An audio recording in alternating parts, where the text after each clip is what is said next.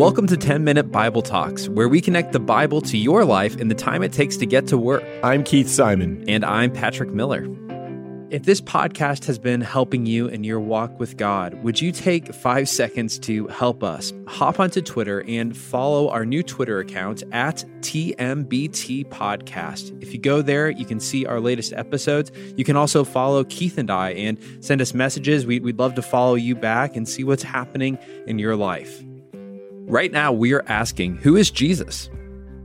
Today, we are doing something way different than what we normally do on this podcast. We are going to talk about the end of the world. Or are we? So this week, we are going to have 2 10-minute episodes on Mark 13. These will be our usual kind of devotional episodes. The first one, which is today's episode, is actually just going to set us up for the second one, episode 233. And in that episode, we will actually read through the passage that we're discussing today, Mark 13, and we'll give it some fun commentary. But today, we need to start by understanding what it is we're reading when we read Mark 13, which is, again, to many people, about the end of the world. Or is it? Good question. Okay, so to help get us set up for this interesting passage, I need to tell you about my first day in Israel. After about a 12-hour flight from the States over the Atlantic in Europe, we finally land in Tel Aviv, Israel. And so, like everybody on the flight, I am jet-lagged, sore, and ready to sleep in a bed. Of course, the jet lag meant that the whole sleep thing didn't go so well. And so the next morning, I took a trip to the Starbucks of Israel, Aroma, which is really just the English word aroma. I think it's kind of funny. Anyways, let's go. Thankfully, the cashier there spoke English. And so I ordered a black coffee. That's my favorite kind of coffee. No frou-frou, no sugar, no cream, none of that kind of stuff. So I pay for my drink and I wait for it.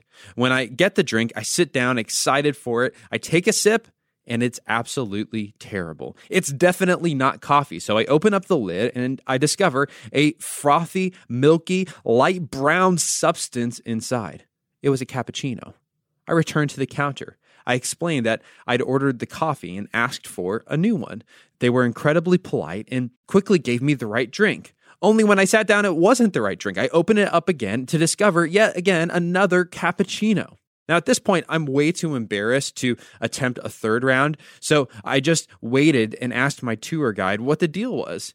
When I told him the story, he laughs at me in a nice way, and he says in his thick Israeli accent, he says, "There's no coffee in Israel. In Israel, there's only espresso.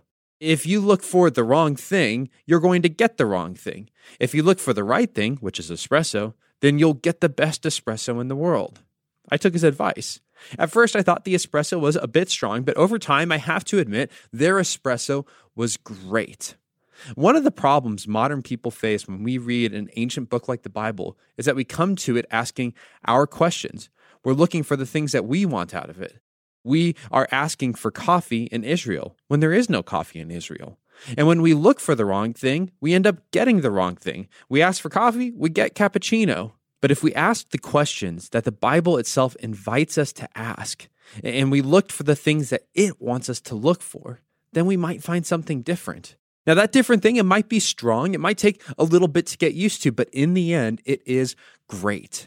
This is very much so the case whenever we come to a passage like Mark 13, which, again, many people think is about the end of the world. This is why it's been called Jesus' Little Apocalypse. Kind of a fun name. I wish I could write a little apocalypse. Now, if Hollywood is any rubric, we are fascinated by asking the question, how will the world end?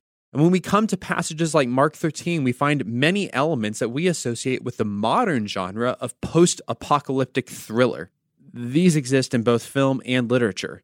In these movies and books, there are worldwide wars, enormous natural disasters, death, sometimes supernatural destruction, and usually the near annihilation of the human race. Because of that, when we read Jesus' little apocalypse, we assume that Jesus is answering our questions today. We are asking the question, how does it all end? But that's not the question that Jesus was asking, nor is it the question that Jesus was trying to answer.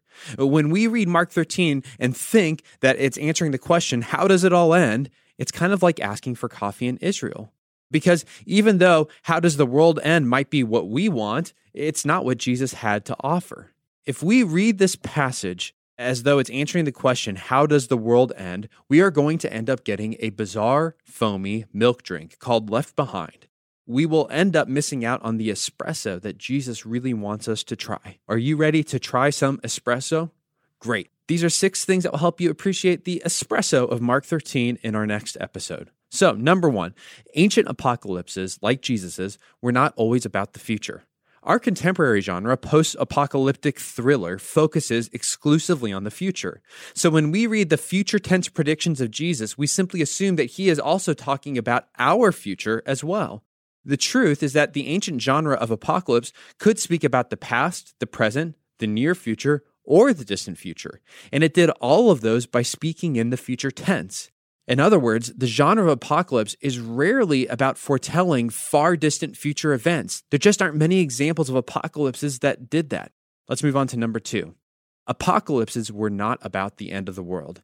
Everything from TV shows like The Walking Dead to kids' movies like WALL-E imagine futures where human life is whittled down to near extinction or the earth is entirely destroyed.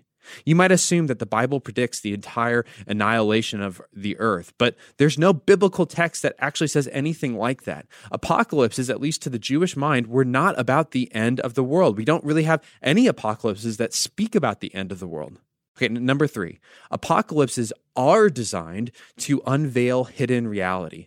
Our English word apocalypse actually comes from the Greek word apokalyptos, which simply means to reveal or unveil. So for example, some apocalyptic texts retold past events in order to unveil what was happening in the spiritual realm behind geopolitical events in the present.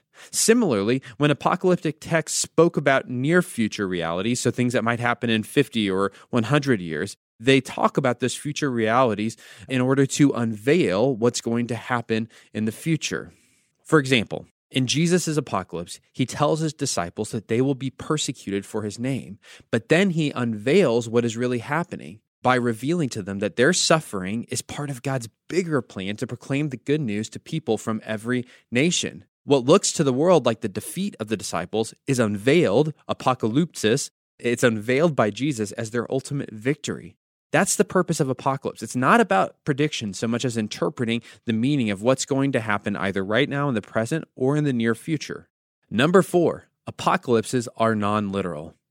When you hear a radio commentator say, that politician won by a landslide, what do you think? Do you think in your head, oh my gosh, a landslide must have literally happened, preventing all of that politician's opponents from voting for his opponents? The landslide literally caused that politician to win.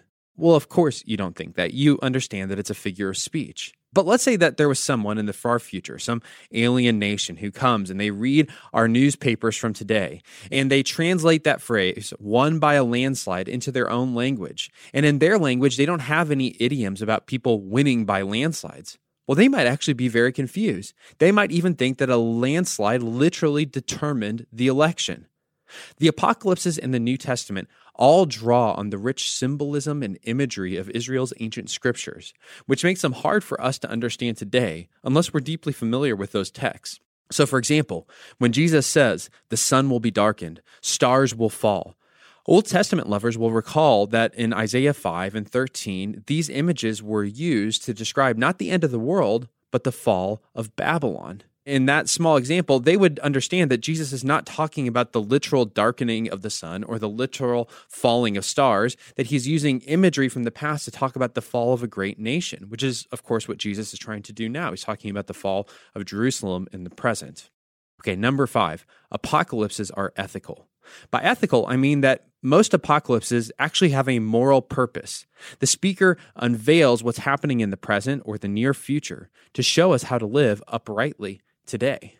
You will notice that Jesus transitions twice out of his apocalypse into straightforward moral teaching. He tells his followers that in light of what he's unveiled, they can trust God in the midst of persecution, and that they must remain awake and vigilant against the temptations of the world.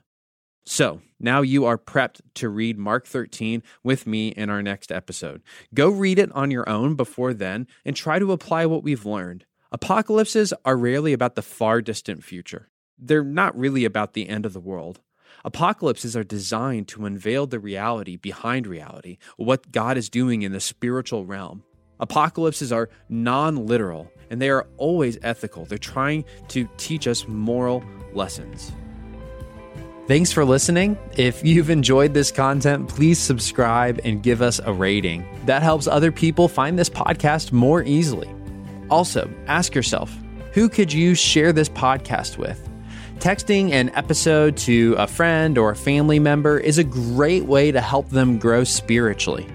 If you want to go deeper, check out our show notes for book recommendations.